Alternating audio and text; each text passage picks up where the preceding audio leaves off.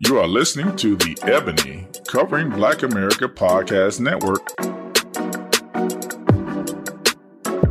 You are listening to Beyond the Fit, and this is Holly Cotton. The purpose of this show is to go beyond just looking fit and to cover health and wellness topics to make sure that we all become the strongest versions of ourselves. As I always say, mental health, pursuing your goals, living the life that you deserve, those are all key elements of being the strongest version of yourself and being healthy, doing something that you love, making a difference. Being healthy and fit doesn't necessarily mean just having muscles. It means that you're defining your purpose, you're living your dream, and all of that great stuff. So on today's episode, I wanted to highlight one of the awareness topics for June, and that is African American Music Appreciation Month. And I'm super, super honored to have someone come on today. But first, let me just tell you guys, why is African American Music Appreciation Month something important?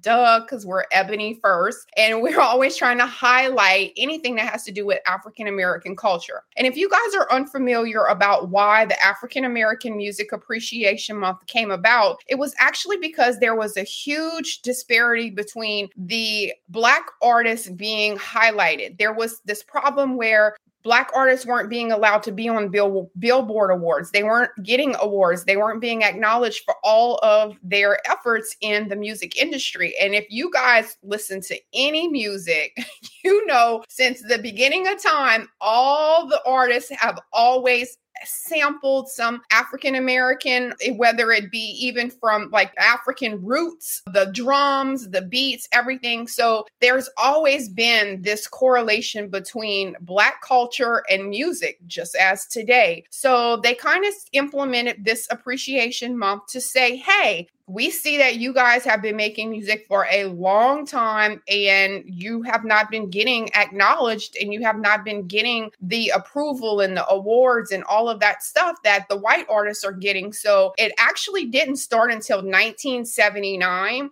And even though I still think I'm 20 in my head, when I hear about anything happening in the 70s, I remember that I was born in the 70s. So this is really just as old as me, that these changes and these things were happening for us. So it's really all still very new because we're still young.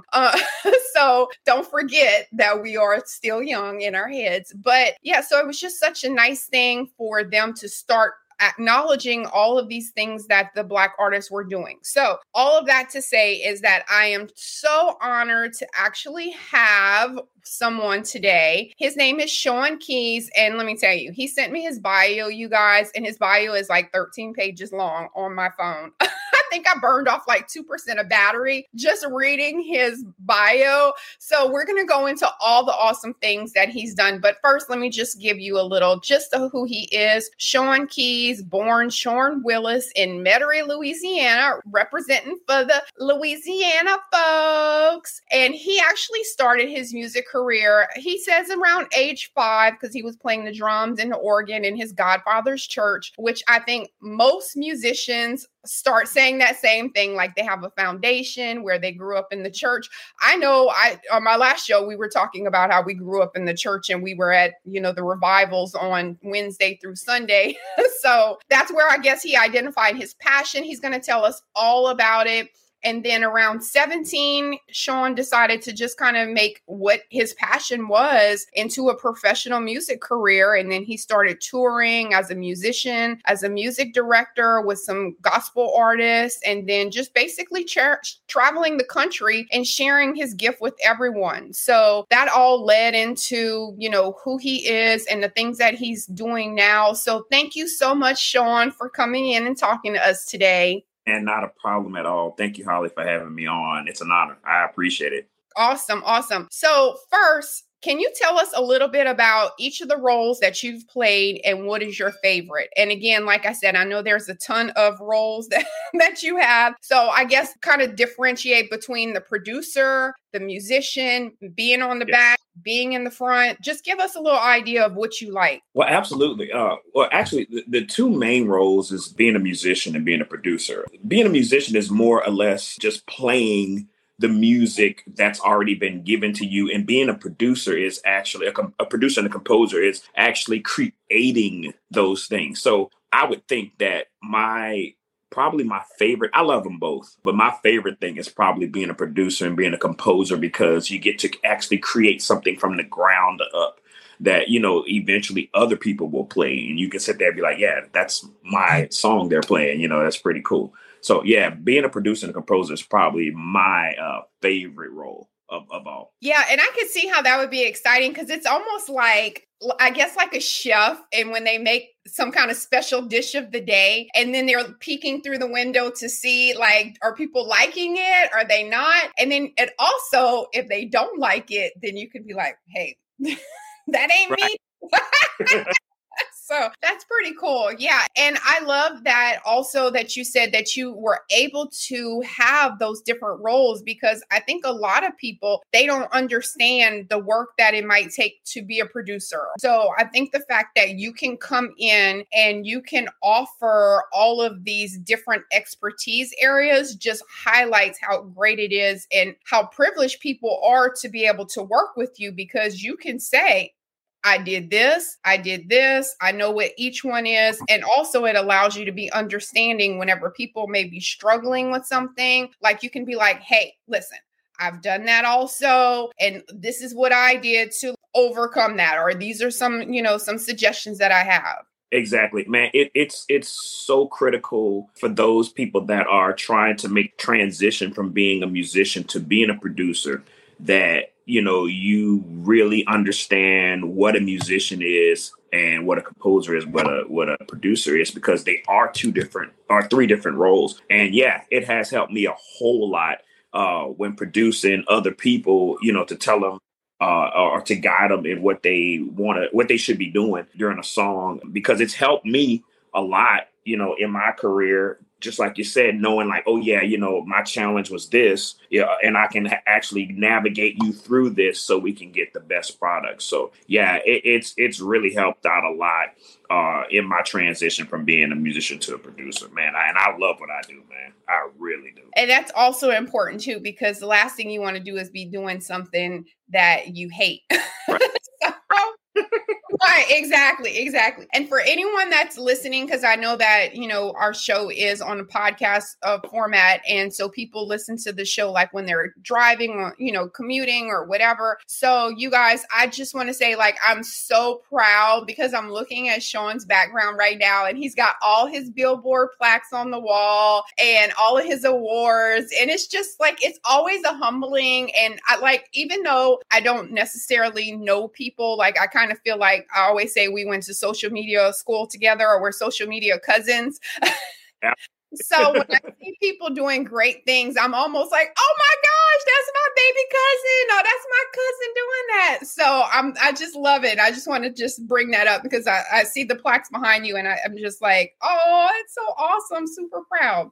Okay, so next question. I know in your bio, you did talk about how you worked with the R&B divas. And so that was really interesting to me, because, of course, people kind of feel like they're doing stuff and you kind of don't really get the acknowledgement and the credit until you like cross over this little threshold of where now all of a sudden you're in something nationally televised or something else. Same thing with me. Like, I'm talking and doing all of this, but until I get on with my podcast, now people are like, oh, maybe she's doing something, because they believe in her. It's almost like that validation when you start doing that. I'm super interested to know, like, how did that opportunity come about? And tell us about it too.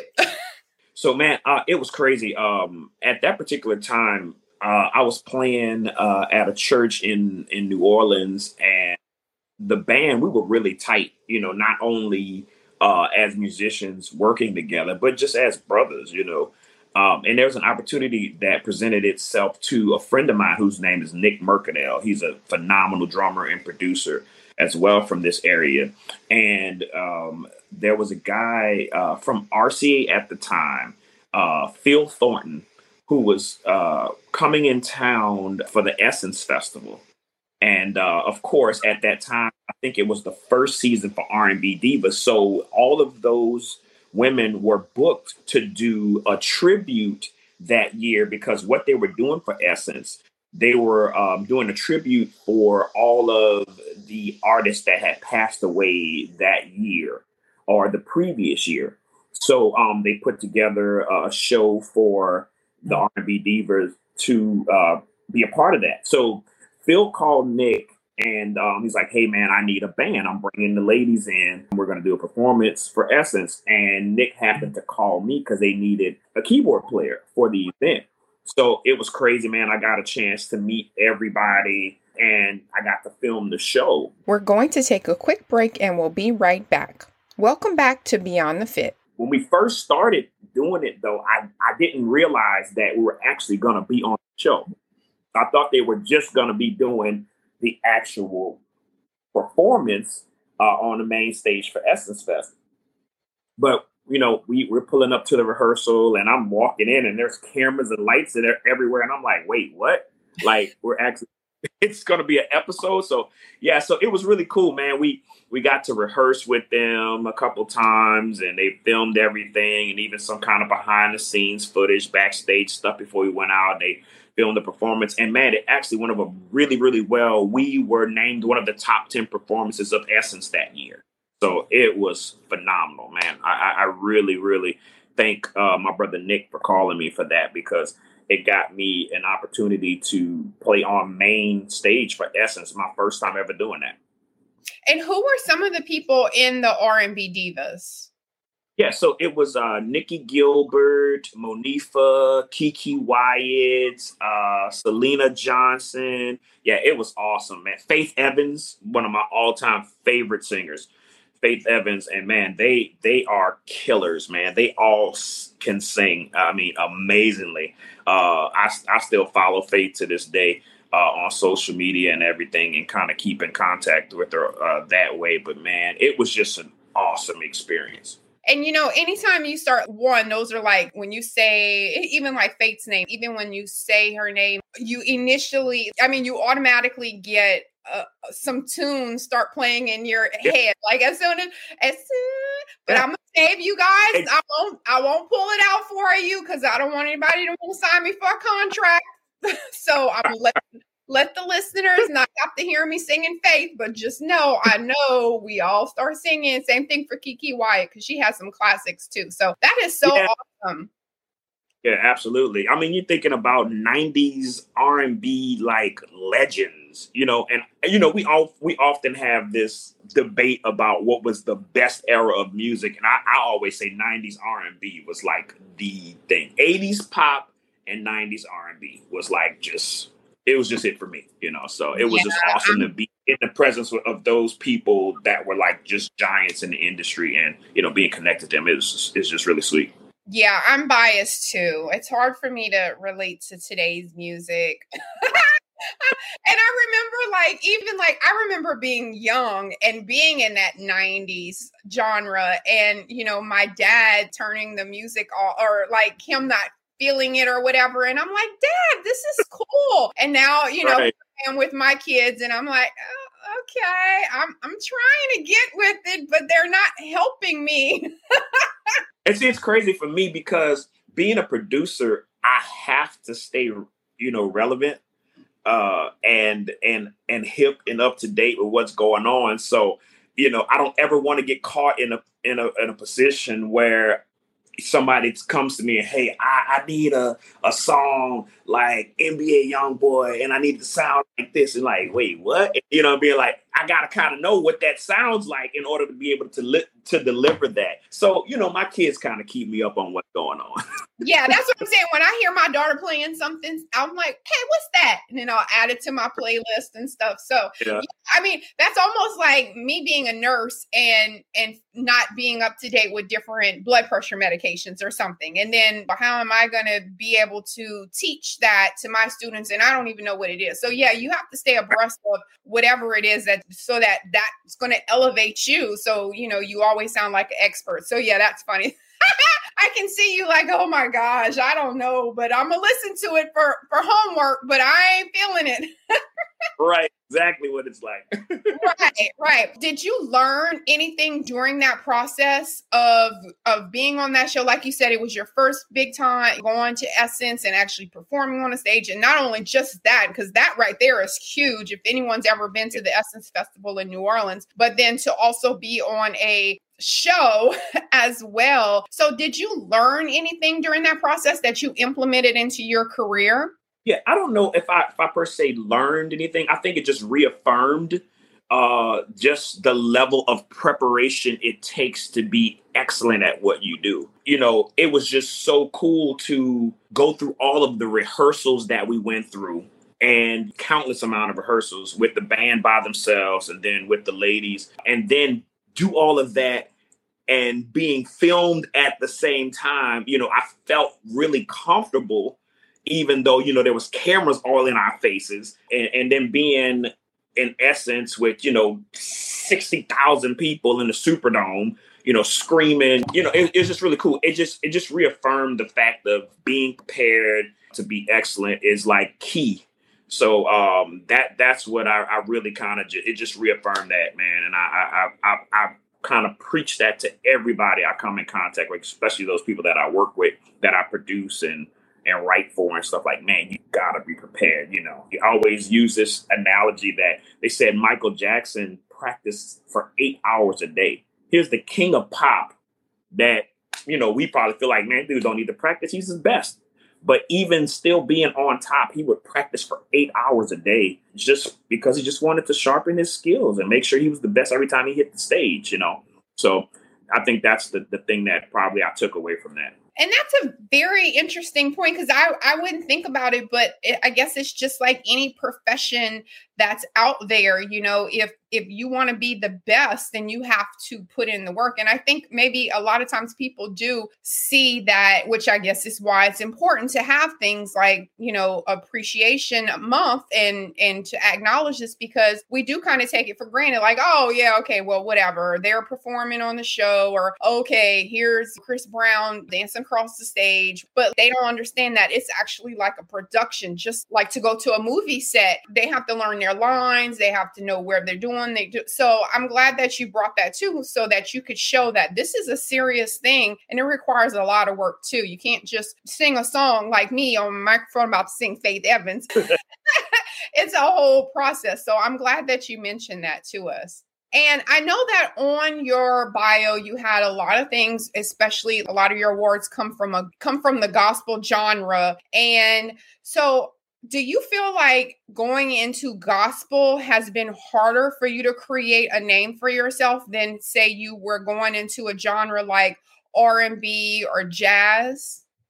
I wouldn't say that it's harder. I think the process is a little bit longer. And I think it's just because of the way that the gospel genre is set up, meaning there's just less radio stations for gospel than R&B or pop or country. And you can clearly tell just by looking at the Billboard charts. I mean, you know, 2,000, 2,500 spins or less in a week would get you a number one in gospel, as opposed to 29 million spins on a country song. You know, so it just goes to show that that's just more stations out there. But I wouldn't say that, you know, it's harder. It's just it takes a little bit longer. But, you know, that's been my roots from a kid, you know. So, I mean, I love doing gospel music, and I do more than just gospel. But, you know, I'm glad that, you know, it was gospel that got me like my first number one and brought all of the awards and the accolades and stuff like that. But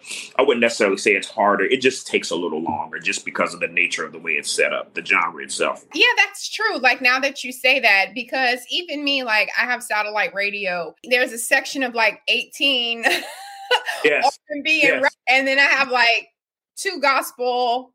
Exactly. One. So I have like gospel per se, and then like maybe 2 Christian, and then 1 like old school Christian. Yeah. So yeah, you're right. So the chances of getting your record in that play are not as high because there's only so many channels. So that's a good perspective. Thank you for sharing that with us. So we talked about Billboard awards, and like I said, I'm looking at all your Billboard awards plaques hanging up behind you. Tell us about the first time you actually saw your name, that feeling, and what the song was for? Yeah, it was crazy. So my very first number one on Billboard was from a artist that was actually on BET Sunday Best, season 9. She came in fourth.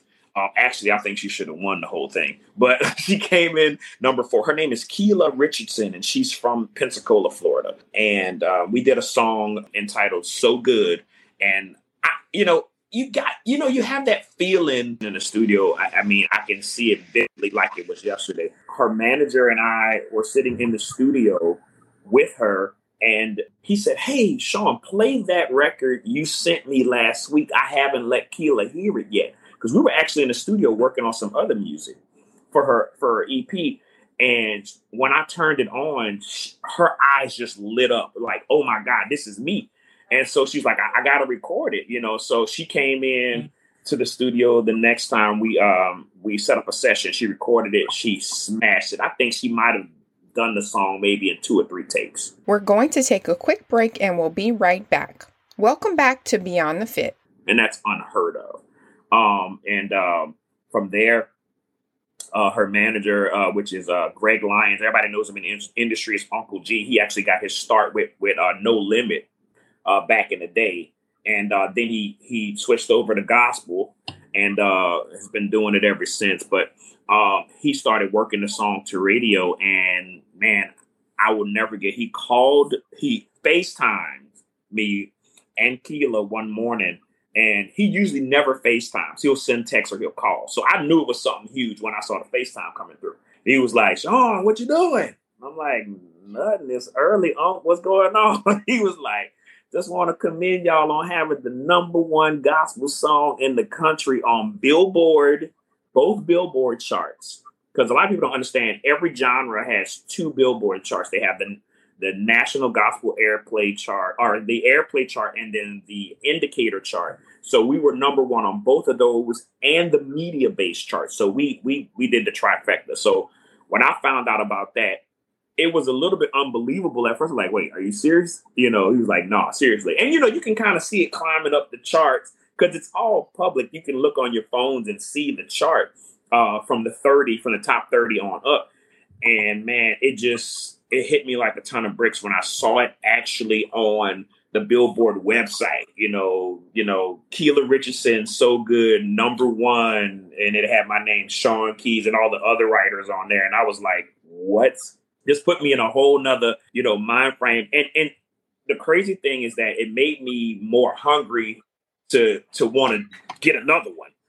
So yeah, man, when I got my first number 1, it was just, it was awesome. I was just really grateful to God for the opportunity, because it's hard, man. It is really hard to go number 1, especially like we just mentioned a few minutes ago, especially in gospel, with it not being, so many radio stations and things like that. It's just harder, but just to achieve that was just amazing. Oh, that's so awesome. First, I got little chills listening to you say it because I could tell you were super excited. But I think that's also important, not just when we're talking about just necessarily music appreciation, but just in life, which is why I think it was important to have this show, because sometimes we have these things in our heads and it's almost like we have a limit to what our dream is. Like we think, oh my gosh, okay, so now I'm here and this is good. I have some action. I'm working, I'm doing these things. And then all of a sudden you get like the donkey with the carrot and right.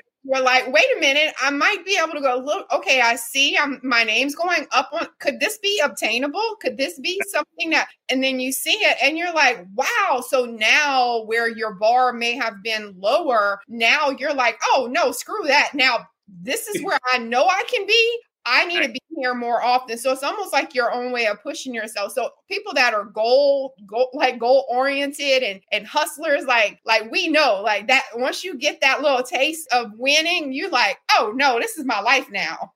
Absolutely. And it helps to also, like you said before, it helps to put you in a whole nother bracket as it pertains to the people that approach you, because now you're at this level as opposed to, it also helps with the way you feel about your work. Because, man, I mean, I've been doing this professionally probably since 1999. And, it gets discouraging, at times, if I'm being completely honest, and you start kind of feeling like, man, God, I know you gave me a gift to do this, and I know this is what I'm supposed to be doing, but, I need to see the fruits of my labor, and when it finally happens, you just like, wow, I was already on track to do it, but it finally happened. And it actually, spins off into other things, because as a result of that song, I was one of the top 10 producers on Billboard. They had started a chart for songwriters and producers, and I got on that chart for the gospel producers as one of the top 10. So, and then other things, and the BMI award that I won as a songwriters award for so it's just crazy, man. I can truly say I'm living my dream, and it's actually, I can use these things, and I have, as teachable moments for my kids. Like, look, you can achieve whatever you want to achieve with hard work and the favor of God. You can achieve whatever. The sky is the limit to what you can do if you just work hard. Right. And also so that you can be able to say, yesterday's price is not today's price. Right. Right.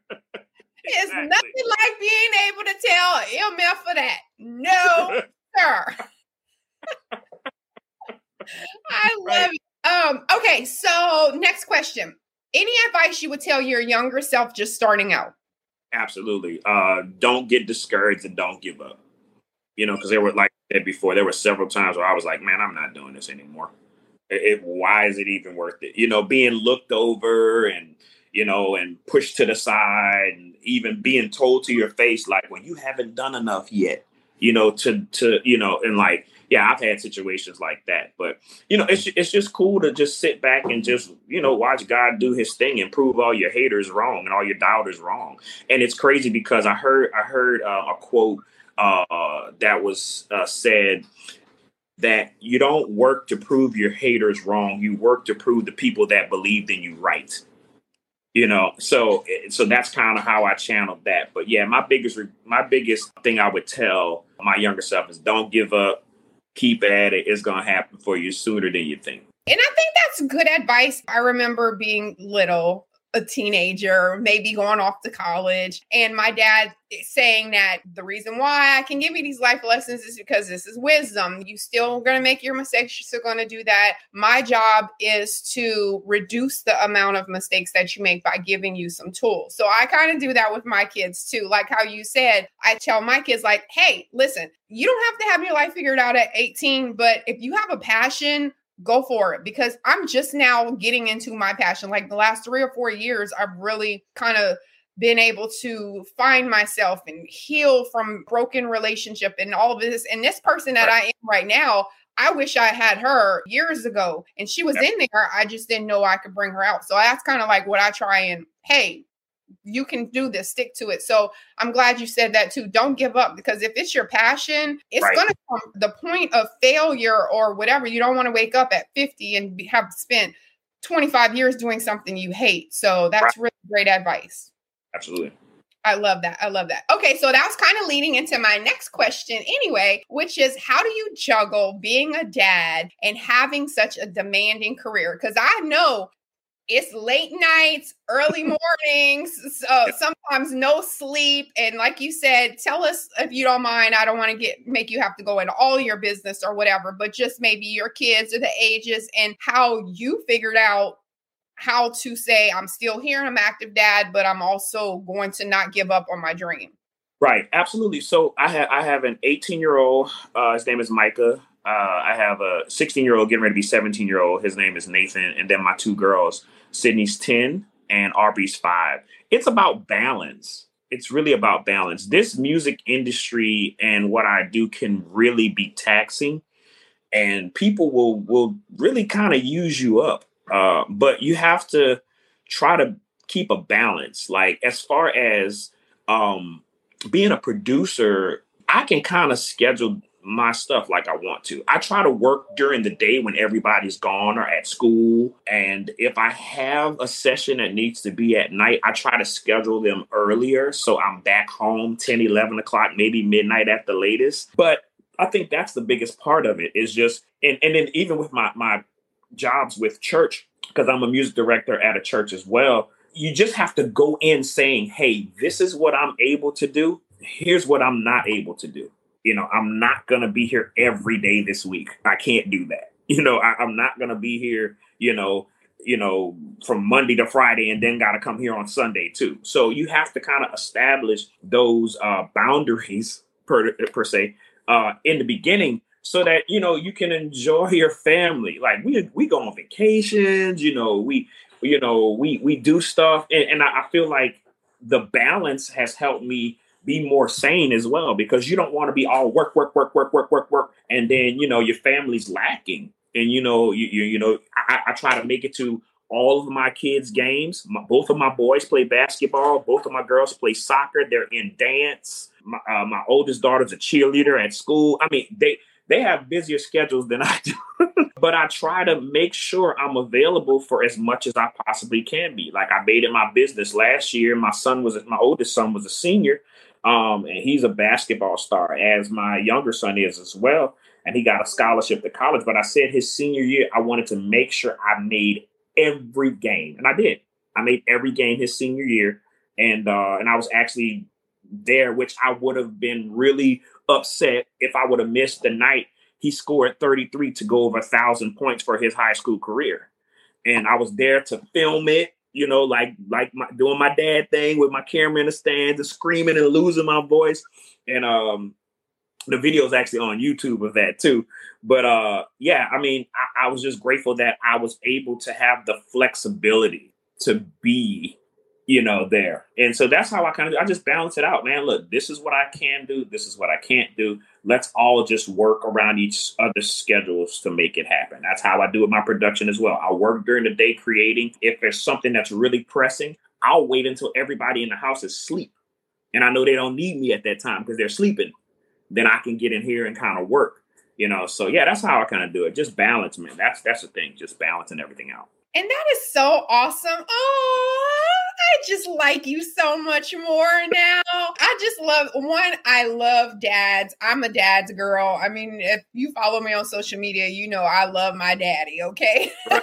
So I love that. And I love that you said that because one, being a woman and being a little on the feminist side, I do tend to have more of a strong female view. So I'm very happy that you explain that also, because I know I'm always kind of like talking about the demanding roles of a mom, being a single mom, this and that. So I love that too, whenever you brought that up, because I do see so many great dads. I love to see great dads, and because I had a great dad. And so I just appreciate your transparent moment there and just telling us about that. You can definitely see how proud you are. You can hear how proud he is. He's a big goober for his kids. I love it. I love it.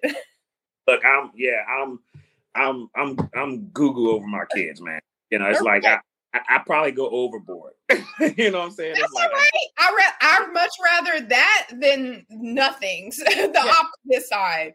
Exactly, because for too long, Black fathers have gotten a bad name, and rightfully so, for some people that just don't do what they're supposed to do. And I just always said that, my dad has always been there for me, and I was not at all gonna have a situation where I got, kids and I'm not there for them, and I know I probably do way too much at times, but I'm honored that I get to do it. I tell my kids, man, I'm honored to be your dad, because they're great kids. All four of them, they're great kids, and they got greatness on the inside of them. And I'm just happy to see them, achieve their dreams, and I'm trying to help to push them to get there. And like you said before earlier, like I want to make sure you don't make some of the same mistakes I did. So if I could kind of, guide you, I want to do that. That's just a role of a dad. That's like, I always tell people, like, everybody asks me, like, what is my biggest, thing that I'm the most proud of? And man, I'm gonna tell you, it's not these number ones on this wall back here behind me. It's being a dad and my kids being like, man, my dad's cool. My dad's great.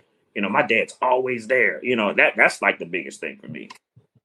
Oh, heart.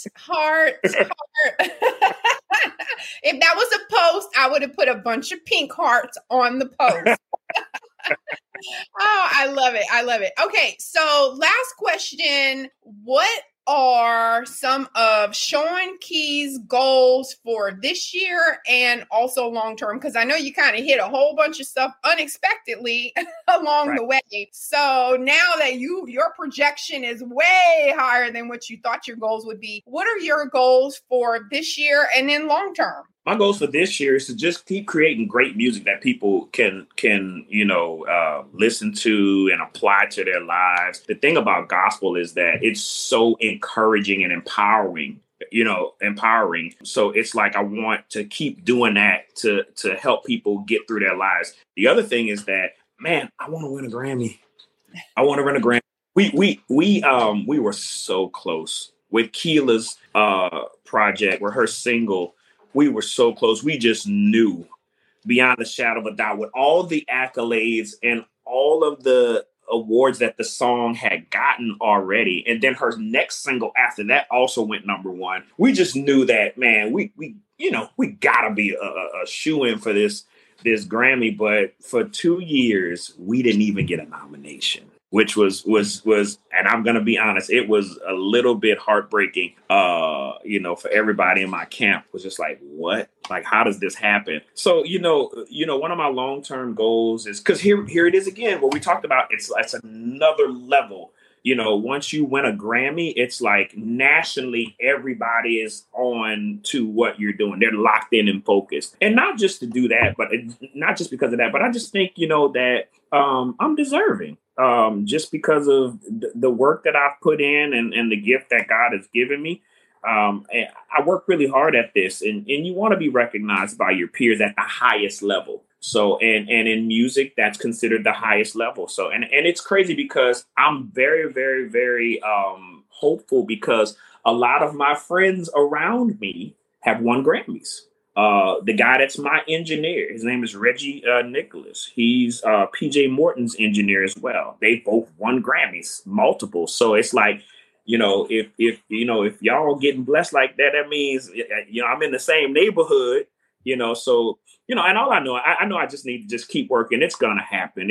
It's not a question of if. I think it's more of a question of when it's going to happen. So yeah. My goal is that one of my other goals is that I want to win a Stellar, which is gospel music's Grammy, which I have won one of those, but I wanted to do it where I won all three in a year: the Stellar, the Dove, and the Grammy, all in 1 year. So I'm just working hard at that to happen. I know, right? Fingers crossed.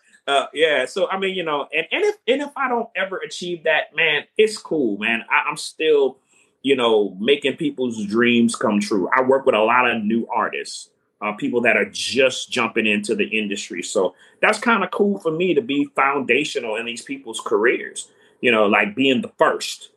So I'm cool with that. But yeah, that's something that I really want to achieve at some point. Well, I always say, yeah, it's great to have a purpose in life. You feel like you have a passion, but what is that purpose and what are you working for? Like, you don't want to just constantly just be doing something. And there's no, how do I measure that I'm where I'm supposed to be? How do I measure that my passion and I'm living to my potential? So, I think those are good measuring points. And you should also always have some type of something where at least have an objective. It may not have to necessarily be like, this is my final goal, but what are my objectives? How do I know that like you said, now I'm also being acknowledged by my peers. I'm being recognized by people who never even heard of me before. So I definitely believe in you. I already know. Yes, I remember when he was on my show. I love that. So last thing is, tell anyone that's listening how they can support you and follow your adventures. Drop any links, any way, any social media, whatever, how you want people, because someone might be listening like, oh, shoot, I have a passion to sing. What can I do? So first, I would tell you, just go to my website. It's www.iamseankeys, SEANKEYS.com. You can check out everything that I've done. I even have some snippets of some music I've produced on the website. Also, my social media, you can follow me on Instagram at The Smoothest. It's DASMOOTHEST. And my Facebook page is Smooth Tunes Productions. And my Twitter is Smooth Tunes Prod, PROD. It's short for production. They wouldn't let me get the whole name in there for some reason. But yeah, you can follow me on there, man. And just, I'm very active on social media. I'm always posting what I'm doing. Sometimes I'll go live while I'm in the studio so you can actually see the process and things like that. So yeah, that's the best way to connect with me. Awesome. Love that. Thank you, Sean, for coming on and telling us your story and all of that great stuff, motivating us. I'm about to get my life all together now. At the end of all my shows, I always do something called a life check. In my book, Day One, A Guide to Organizing and Executing Your Goals, I have things called life checks. And basically, it's a point where we reiterate everything that we've talked about so far to make sure that any important topics aren't missed, and just a way to remind yourself going forward what I need to do to implement. So today's life check, super, super easy, super simple. It's basically finding that purpose. Again, part of being healthy is having a purpose in life. What are you living for? Are you happy? And if you're not, like Sean said, he's been doing this since 2019, really. And so he's never given up. So if you try something today and it's not working, don't give up. Continue to pursue, continue to achieve everything that you want to achieve. And also just remember that if you have a 1% chance of winning, why aren't you fighting for it as we all continue to go beyond the fit?